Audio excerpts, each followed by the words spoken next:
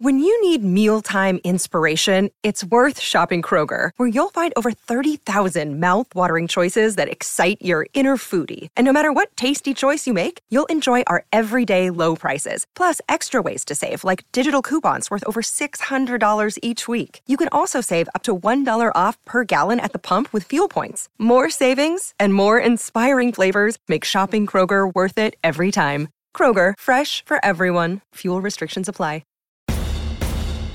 In this town, there is no off-season.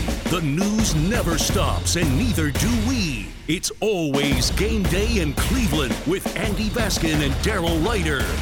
It's always game day in Cleveland, brought to you locally by Smiley One, heating, cooling, and plumbing. Bryant and Smiley One, the right choice for your comfort. He's Daryl Ryder. I'm Andy Baskin. The Browns get back on the field after a week off, bye week off, and they try to work their way up the AFC North standings. This week they will take on the Miami Dolphins. In Miami, should be a little bit of rain, could be a little hectic from the weather going on in Miami. So, Daryl, your thoughts on this week's game?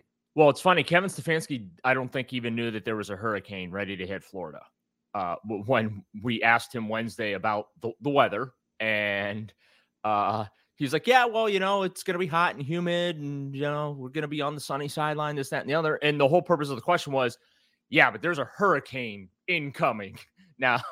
So I was joking with someone after his press conference. I said, Coach has no idea there's a hurricane about to hit Florida, right? And they said, yeah, I don't think so. I think he's just got the blinders on and he's really in the bunker. I'm like, well, it's kind of why we asked about the weather because we don't even know if they're going to be able to, land a plane to get down to Florida at this point. So, obviously thinking of the folks down there. We all still remember Hurricane Ian and the devastation that brought earlier this fall. So hopefully everyone in southern Florida there is safe and okay, first and foremost, while we sit up here and, talk about really a meaningless football game in the grand scheme of life. So Sure. Thinking about the folks down in Florida, it's obviously been a difficult time for them. But yeah, it just reemphasizes, though, we always hear that cliche about bunker mentality and stuff like that. And I kind of got a little bit of a kick out of that. We'll talk about something else that I got a kick out of his Wednesday press conference here in a minute. But it is a pretty big week for the Brownies as they head to Miami with basically their season still hanging in the balance. There, by the way, just a warning to folks. Basically, the Brown season is going to be hanging in the balance until they get back to like 500 and stuff like that and above. Like that's just what it's going to be for the next month or so. The season is hanging in the balance every week, so get used to hearing that. Well, that's okay. I mean, at least it keeps you interested, and you want to be around until December, right? I mean, you want to at least be mathematically around. At least we've learned to live that way. I'm sure most organizations and most franchises are like, you want to be living around until at least the last 2 weeks of the season. I think. Hey, there's no franchise in the NFL that prides themselves on remaining mathematically alive for the playoffs in December. Not actually making the playoffs, but hey, that's so they can't hang division title banners in Berea. They sure the hell can't hang any conference title banners in Berea, and they sure the hell can't hang any Super Bowl champion banners in Berea. I think they should take the Indianapolis Colts route and hang, hey, mathematically alive in the month of December champion banners. Like, that's what the Browns should be doing. Well, they always could just hang one banner and it just says in the hunt. Yes. So if you're in the hunt, and then instead of like years, they could just put months from the year. Okay. And that would put them in the hunt. And then, I mean, conceivably, every game that Kareem has played would put them in the hunt, but that's semantics. So I'm sorry, you can't really. He's going to be here all throughout this podcast. Thank you. Tip your waiter or waitress. The question I have then for you too, and you were joking about it, but Kevin Stefanski had something pretty funny to say about the league and how you run your plays. Yeah, we always talk about how it's a copycat league, right? Everyone's stealing from everyone. And Stefanski flat out came out and said it on Wednesday. He's like, I don't know if there's any original ideas in this league anymore. He's like, we all steal from each other, and I am not the least bit afraid to admit it. because he was, basically that came up because obviously during the bye week they do a lot of self-scouting of themselves and figuring out what's working, what's not working, things like that, so that they can tweak for the second half of the season. And it kind of came up, well, okay, so you did a lot of self-scouting, but how much scouting of other teams do you do as far as like their systems, similar systems that you run? And that's how this conversation kind of evolved a little bit. But yeah, it was pretty funny to hear him just blatantly admit, yeah, I steal stuff from other people steal stuff from us. The systems are the same. It's interesting. Like Deion Jones, when he came in, right? We were talking about, about the assimilation and learning the new defense, things like that. He's like, and he basically said, yeah, everything's pretty much the same in the NFL. It's just the terminology and what stuff is called is different, but pretty much we all do the same stuff. And so, yeah, I got a lot of laughter out of Stefanski basically admitting, yeah, all the coaches in the NFL, we're just ripping each other off every week. It's great. Jared, how do you think Kevin feels right now? I mean, is he playing knowing that he's kind of playing towards his next quarterback? Is he on the hot seat? Is he just kind of day by day? Like, I don't know. Kevin's pretty much even kilter no matter what the press. He's a robot. He's not even kilter. He's just a robot. Like, there are times where I'm just like, is this dude even human? Like, is there an ounce of humanity to him? Because he's just so laser focused on the task at hand. I mean, the fact that he didn't know there was bad weather coming to Miami is kind of, I mean, if you know there's bad weather coming and you know it's going to be rain and you might be playing in the rain, wouldn't you do wet ball drills like high schools even would? I guess the hurricane, I haven't looked. I think it was supposed to make landfall overnight Wednesday into Thursday or Thursday morning. I still saw rain in the forecast when I looked on Monday for Sunday. I could look at it right now, but yeah, and I've seen them do wet ball drills before, so I'm sure that those are all things that basically he's only concerned about what the forecast is on Sunday. Like that's where his because that's what affects them per se. You know what I mean, on the field and what they have to do. So quite frankly, I think they probably should be rooting for rain. Because Miami doesn't run the ball a lot, and the Browns do. And Tua is just like lighting the world on fire right now. And I don't know if you want Tua throwing it all over the yard on your secondary. You know what I mean? Like, absolutely. What Miami does really good offensively is use the middle of the field. What the Browns do really, really bad defensively is cover the middle of the field. So I don't know if that's a great matchup that you want to see a lot of. So, yeah, I honestly, I think they ought to be rooting for rain. Well, I mean, I look at this game this weekend, and I know we're going to get more into the Dolphins in the next segment, but, I do think there's an opportunity for the Browns here. They've had 2 weeks to prepare for this team. It could be a little bit, there could be some weather residual on Sunday, which would be good for our running game, as we've talked about a little bit here too. And if you're thinking about a good time to play Miami, this probably is it. After a bye week, you're going to be on the road. You're coming off your best game of the season against Cincinnati. The timing of this game is apropos for this team, because I think that this is a good time to play them as long as you can play 60 minutes of football, and that's what this team's problem's been all year long. Well, we're going to find out if this defense really is fixed, right? Because that's kind of what everyone's clinging to right now is, hey, they put good back-to-back defensive performance together against Baltimore and then against the Bengals before the bye. And I'm just kind of like, yeah, well, we'll see after they play the Dolphins and the Bills how good this defense really ultimately is. And if they've really, truly turned that corner. But I don't know about Ty. I mean, look, Miami's won 3 straight. They're hot. Their quarterback is completing 70% of his passes. It's just beyond ridiculous. They have Tyreek Hill, who's kind of really fast, really good. Big pain in the ass to deal with. So yeah, I don't know that this is a great time to play the Dolphins, but I mean the Browns have to win the game. Like they just if they want to have any hope with Deshaun Watson coming back, right? Because that's what everyone's focused on right now. Because Deshaun Watson can start practicing next week, And so if you want to cling to this hope that, well, Deshaun's coming back and Deshaun's going to save the season. And I've been warning people, stop with that. But I get it. I understand it. Hate to throw facts at people, but the Dolphins have only scored 13 more points this season than the Cleveland Browns have. That's all good. All right, Daryl, let's hold that thought for a second. I want to jump back in on the Dolphins, what the Browns might look like this weekend, advantages and disadvantages, and how you should be watching the game, trying to figure things out going into Sunday against the Miami Dolphins. It's always game day in Cleveland. If you like what you're listening to, subscribe to the podcast.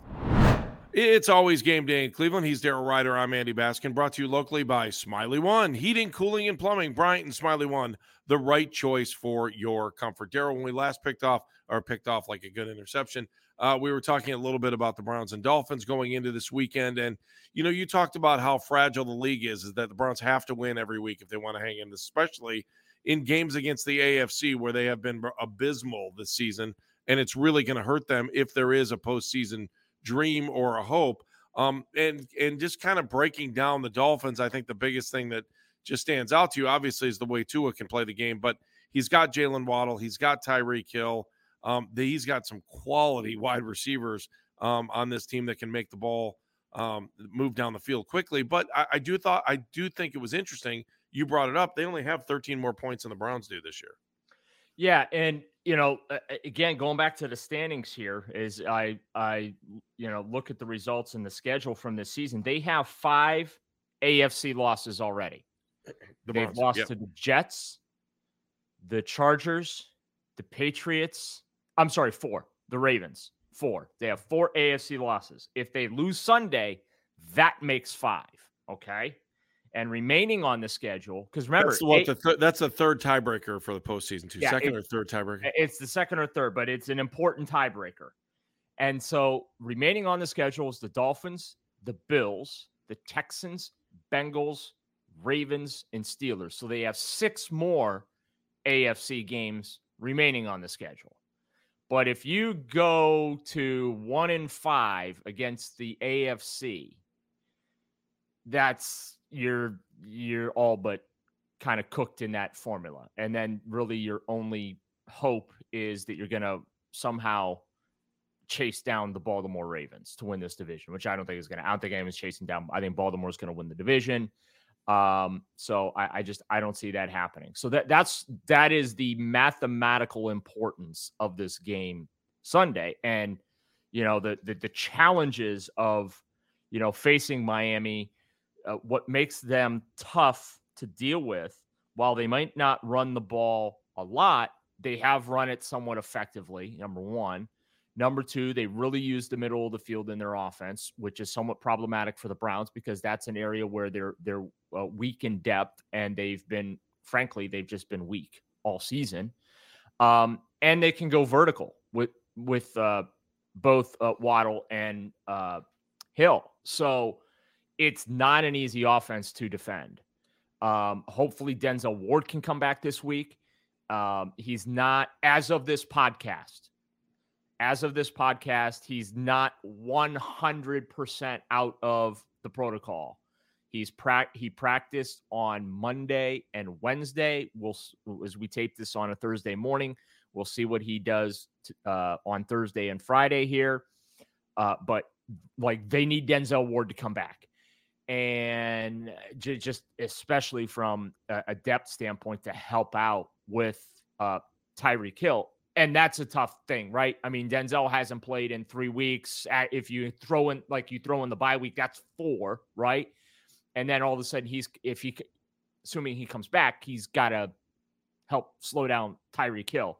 And it was kind of funny talking to Sione Takitaki and Deion Jones on Wednesday about trying to simulate Tyreek Hill's speed and stuff like that. And they just both rolled their eyes and laughed and you ain't I mean, we're going to, the offense is giving us some good looks, this, that, the other, but yeah, you just ain't simulating that dude. There are just some guys in the league you can't simulate, right?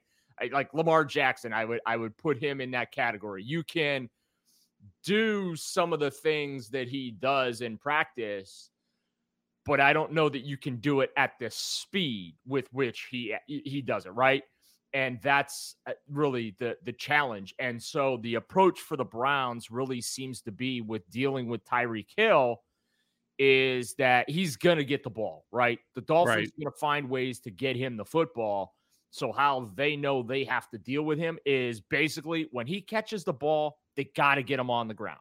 They seem to feel like if they can limit the yards after the catch, that will be I don't want to say beneficial because that's, staying the out, but that's like critical to their approach defensively, that when Tyreek does get the ball in his hands, they got to get him on the ground as soon as possible. Their tackling has to be sound and on point. And as we know, again, another problem that this team has had early in the season, their tackling hasn't always been the crispest. But as I say that, Andy, I did spend a lot of time watching a lot of teams around the league during the bye week. And I got to tell you, the tackling in the NFL is pretty terrible. It's not just a Browns thing. So I kind of feel bad for going off on them because they can't tackle.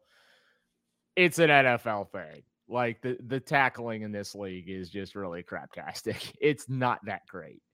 And I don't know why that, and I think, part of that's because you don't do live tackling in practice. And again, the reason you don't do live tackling in practice is because you don't want to get anyone hurt, right? Because if someone gets injured in practice and it's during a live tackling drill, guess what happens? All the fans want the coach fired because he's an idiot for tackling in practice. And if it's a good player, you're flushing millions down the toilet for no reason. 100%. So, I get that.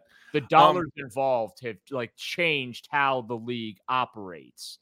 And even though it has affected the product, right, it certainly has not affected the quality of the games and the fan interest in the league and stuff like that. So until you see that happen, it's going to be a continuous protection of the players leading up to the games during the week. All right. So Daryl, as you know, we do tons of research on this, show, and we go deep. We have a whole research division. Oh man, we go deeper than anybody else. So I have someone who's been checking out Miami radio for the past week to find out what they're talking about. Much like, we have spies that listen to us while we're talking throughout the week, right? Spies that are which is why we're not allowed to watch Browns practice when they're doing 11-on-11. So we don't actually post any video. That's why drones are not allowed around the penitentiary out in Berea.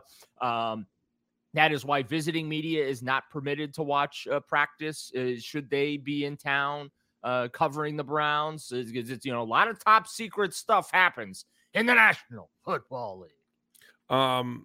So anyway, we've got someone undercover for us who's listening to Miami radio. Let's give him a code name Chip. Chip. I like that. I worked with a guy named Chip.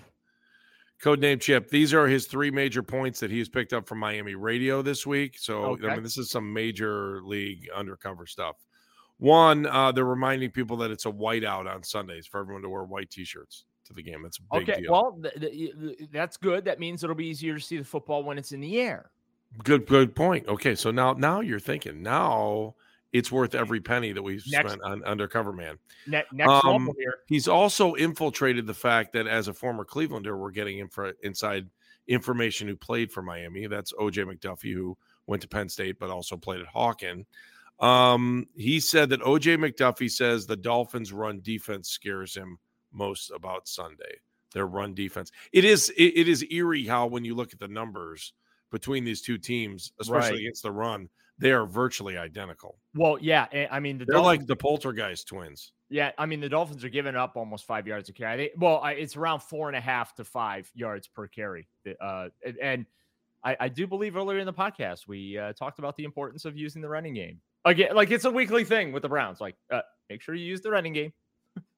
Root for rain, run the ball. Now, he did have 4 points. I'm going to give you 3 because the fourth point was about a commercial for a strip club, so I'm not going to go into that one. But I think our audience wants to hear that. I think we need to hear that one. Well, I'll tell you, the fourth one was he says that the radio station that he was listening to in Miami runs an ad for a gentleman's club where you can get a burger at lunch and see very beautiful people there at the same time.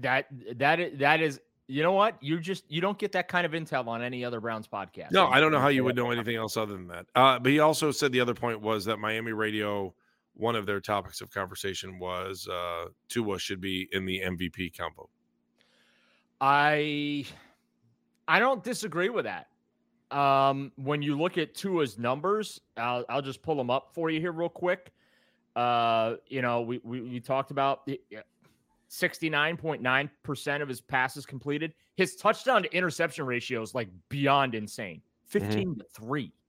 Like he doesn't throw interceptions. He hasn't seen this Browns defense yet. Oh wait, never mind. It doesn't matter. How many interceptions do we even have this year? We hardly have any. The Browns? Yeah. They don't throw, they don't come up with a lot of interceptions, just 3. The Browns have thrown 6 interceptions as a team, and they've only picked off 3 passes.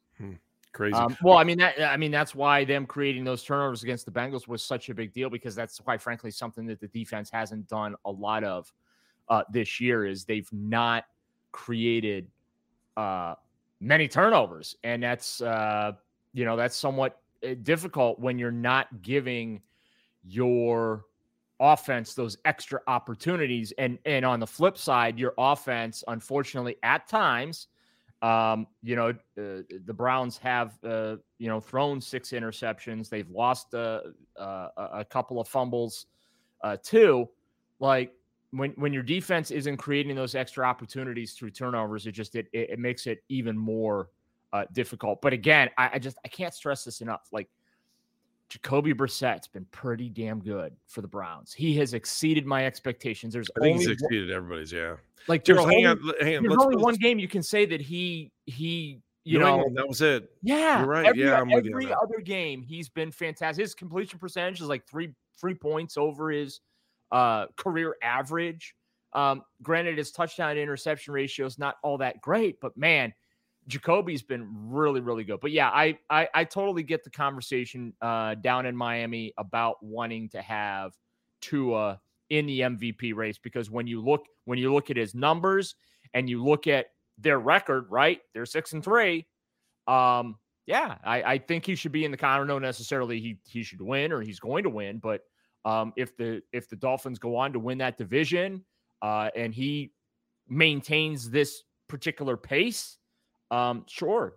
He's also almost to 2,000 yards passing already at the midpoint of the season. So he's on pace for 4,000 yards. It's been an impressive season. Let's talk more about Miami, and we also want to pay tribute to one of our own here in a moment. So we'll do that when we come back. It's always game day in Cleveland.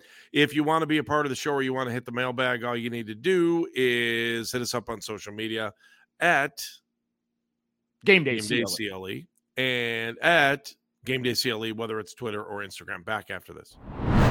It's always game day in Cleveland. He's Daryl Ryder. I'm Andy Baskin. So, the fraternity, or is that the right word? I don't even know if fraternity, is that the right word? The group, the press corps. What's another good word for the daily beat writers for the Cleveland Browns? The beat. The folks that cover the beat. It's an interesting group. I've been happy to be a part of it for a little bit, but never the way Daryl is. Daryl's in the daily beat.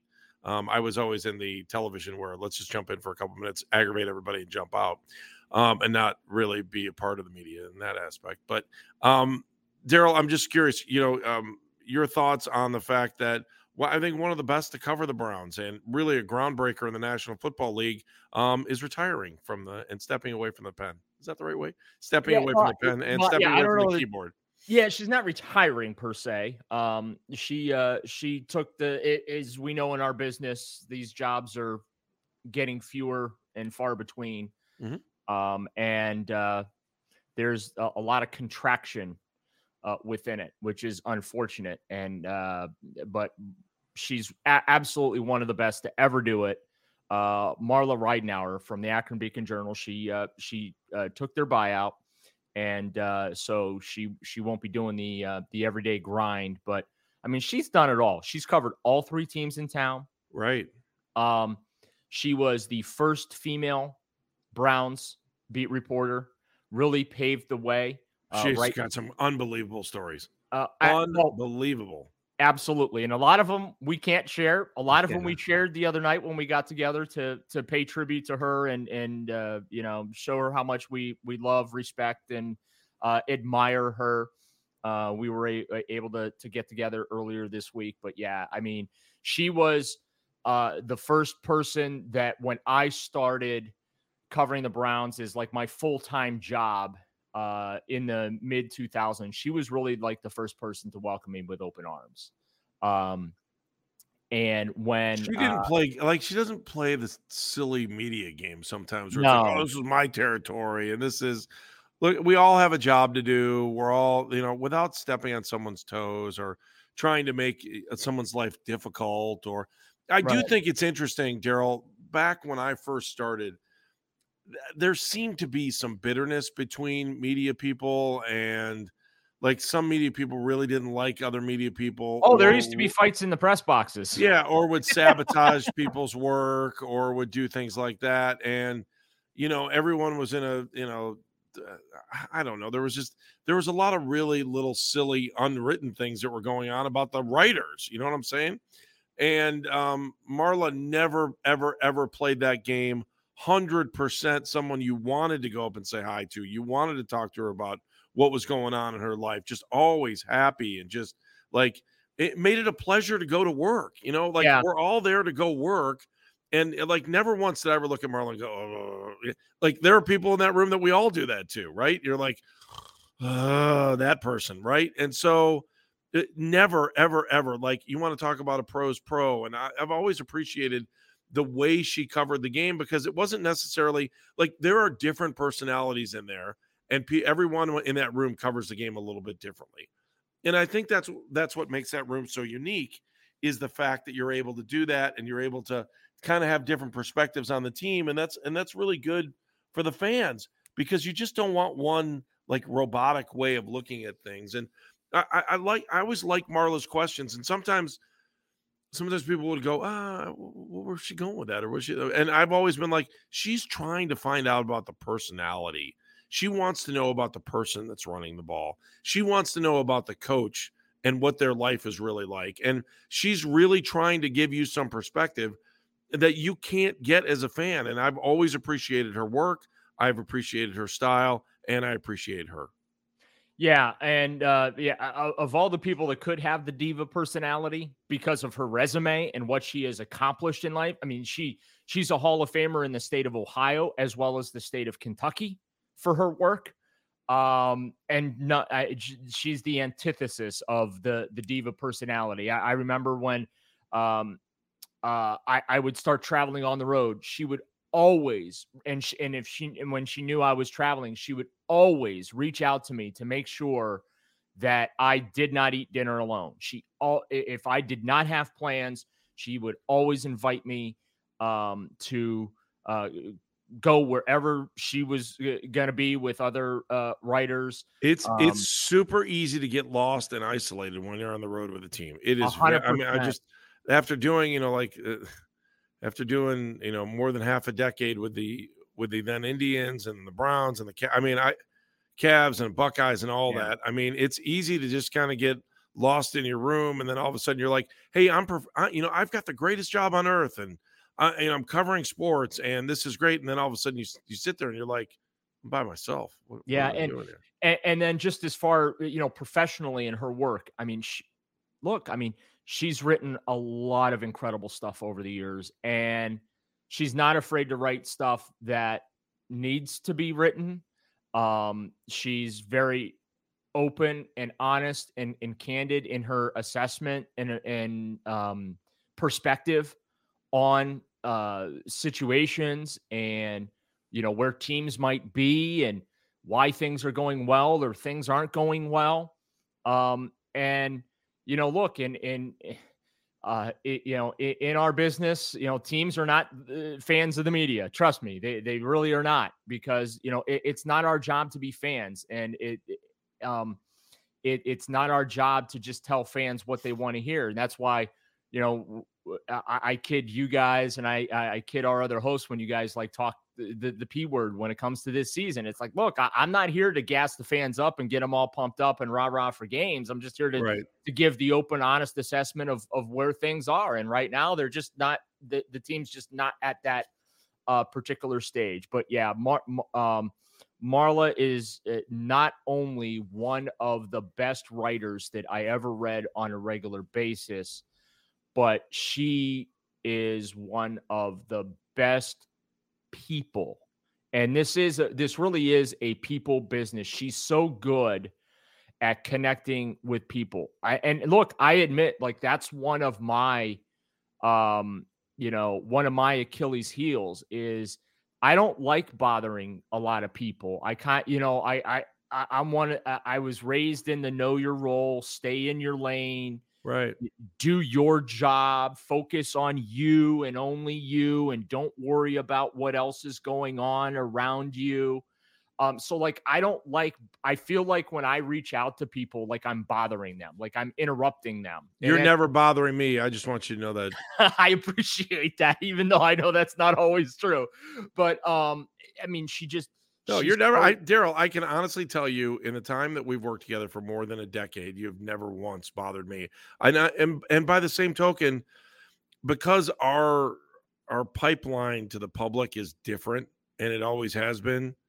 Like, if I ever get something that is great information, but it's not in my pipeline, I'm picking up the phone and calling you first. And I'm not saying that just to you know what I'm saying? I mean, how many times have we had that phone call? I'm like, hey, Daryl, you might want to check this out. This is what I'm hearing. And I don't give a crap if it's Andy Baskin says or Daryl Ryder says or anybody else says. Let's get the information out. And I was that way in TV. I've always been that way in radio. And I mean, sometimes the relationships. Yeah, I mean, I think people would be surprised to know that sometimes media stories that get out there sometimes are media to media, and it's someone else checking something out because they may have had their flow to the river closed down in one way, and the other person might have been able to verify it. And so you're like, hey, let's just get this out there, and I'm not worried about a clock that tells you who broke this story. Like, I think those days are long gone because and the other part of it is I do think part of it is, Daryl, that teams hand out stories now. It's not like they hand them out like suckers, and it's not the way it used to be where you had to go out and work and go get that story. It wasn't that easy. I mean, and this was the next point I was going to make about Marla. The business has changed so much over the years, and with every change, she seamlessly adapted to that. I mean, I've only been in the business for 25, 26 years now, and I'm already the guy that used to, I'm the guy that I used to make fun of when I was younger, when I'd be like, oh, back in the day, this is how things were done. And just even in my own experiences in the business, it's incredible how things have changed. Technology, obviously, has changed. Access to players, executives, and coaches have certainly changed. It's more of a communal thing. When Marla got started back in the business, look, I mean, believe it or not, the media used to be able to go to the team cafeteria and sit down and eat lunch with people, whether it was coaches or players or front office people. Buying a member of the team, buying a member of the coaching staff a beer at the corner around the corner from Berea was pretty much every day. Yeah, but my point is today now we basically get a police escort to the locker room. Like that's how we're treated today. I got a great story about how things have changed here in a second. Yeah, Keep going through. I'm sorry. Days are long gone, right? We get coach for 15 minutes a day, and it's hard to do any type of a conversation with him. It's hard to get background or context because remember, the press conferences now are all for entertainment and they're all for show. I mean, we broadcast them live on the station, right? And there's 30 people in the room and we're all competing with each other politely, but we are. Right. Look, I mean, there are days where I leave that room and I'm flaming pissed because I couldn't get my question in because other people were able to get theirs in. And I'm not mad at them. They're doing their job, but I'm upset because like there was something I really wanted to ask and I couldn't even get it asked. That's just now the environment that we work in. And she's, found a way to trailblaze throughout her career. And by no means is her career over. I can't wait to see whatever she's going to do next. I think she's taking some time off. I don't want to say too much. Sure. But I think she's going to, take a couple of months off, well-deserved, before she figures out what she's going to do next. But yeah, she's one of the best to ever do it. She's, again, there just aren't enough adjectives or superlatives to describe her as a person and how incredible and amazing she is as a person. And I mean, I will say this, the Browns beat, the Cavs beat, the Guardians beat is lesser for not having Marla Ridenour in that room, in the locker room, in the press box, in the interview rooms. We are lesser for not having her around going forward here, at least. Amen. I second that. Let me leave you with one quick story just about how media has changed. You want to hear this? This is a pretty good story. I always want to hear stories. All right. Back in the day, here's Andy Baskin. Well, this isn't me. This is Hal Leibovitz, okay? Oh, right? You know the great Hal, right? Yes, I do. Yes, I've heard a lot of stories about him. So I can't remember if I had this conversation with him or Les or Hal's son, but it might have actually been Hal, because Hal and I would talk every Sunday when I was in the press box, when I was doing Indians all the time, and there's the great story of Herb Score, was the rookie of the year in 1955, pitched for the Indians, and he got hit in the eye, right? And it just totally changed his whole career. And Herb made a conscious, Hal made a conscious decision on game day. When that happened, his job was to write the game day story. And that was a big deal then, because it wasn't like you could look up a box score in like 5 seconds like we can now. Okay. So Hal got on the phone with his editor, and I can't remember the editor's name at this point. And when Herb got hit, Hal said, forget the game. He jumped in the ambulance. Hal was in the ambulance with Herb after Herb got hit. And I think it was twofold. One, because they were friends, and two, because he wanted to be able to tell the fans the story of what happened. Right. Those days are so long gone. Oh, so God. long gone. We can't. Yeah, there is absolutely no access to the building, or the stadium without an escort. And even just having conversations sometimes with players, there's a PR person lurking, hearing every word that's being said, right? Even just asking a player what they did over the bye week, just as a not even recording, but just having a hey, how was your bye week? Did you get to spend time with the family? And what did you guys do? And you enjoy the weather? Can you believe how nice it's been? Just normal human interaction is policed today. And so it's I don't think that that's good for the audience. I mean, you mentioned editors. What are those like? Right. No, you're right. All those positions are being eliminated in the business as well. And but yeah, it has changed a lot in my 25 years, as I said earlier. I know certainly, and keep in mind too, when Marla broke in the late 70s and early 80s, that's a very misogynistic time as well. Okay. Yeah, I can only imagine how difficult it was for her. I'll tell a story too. I remember back one of my first locker room experiences.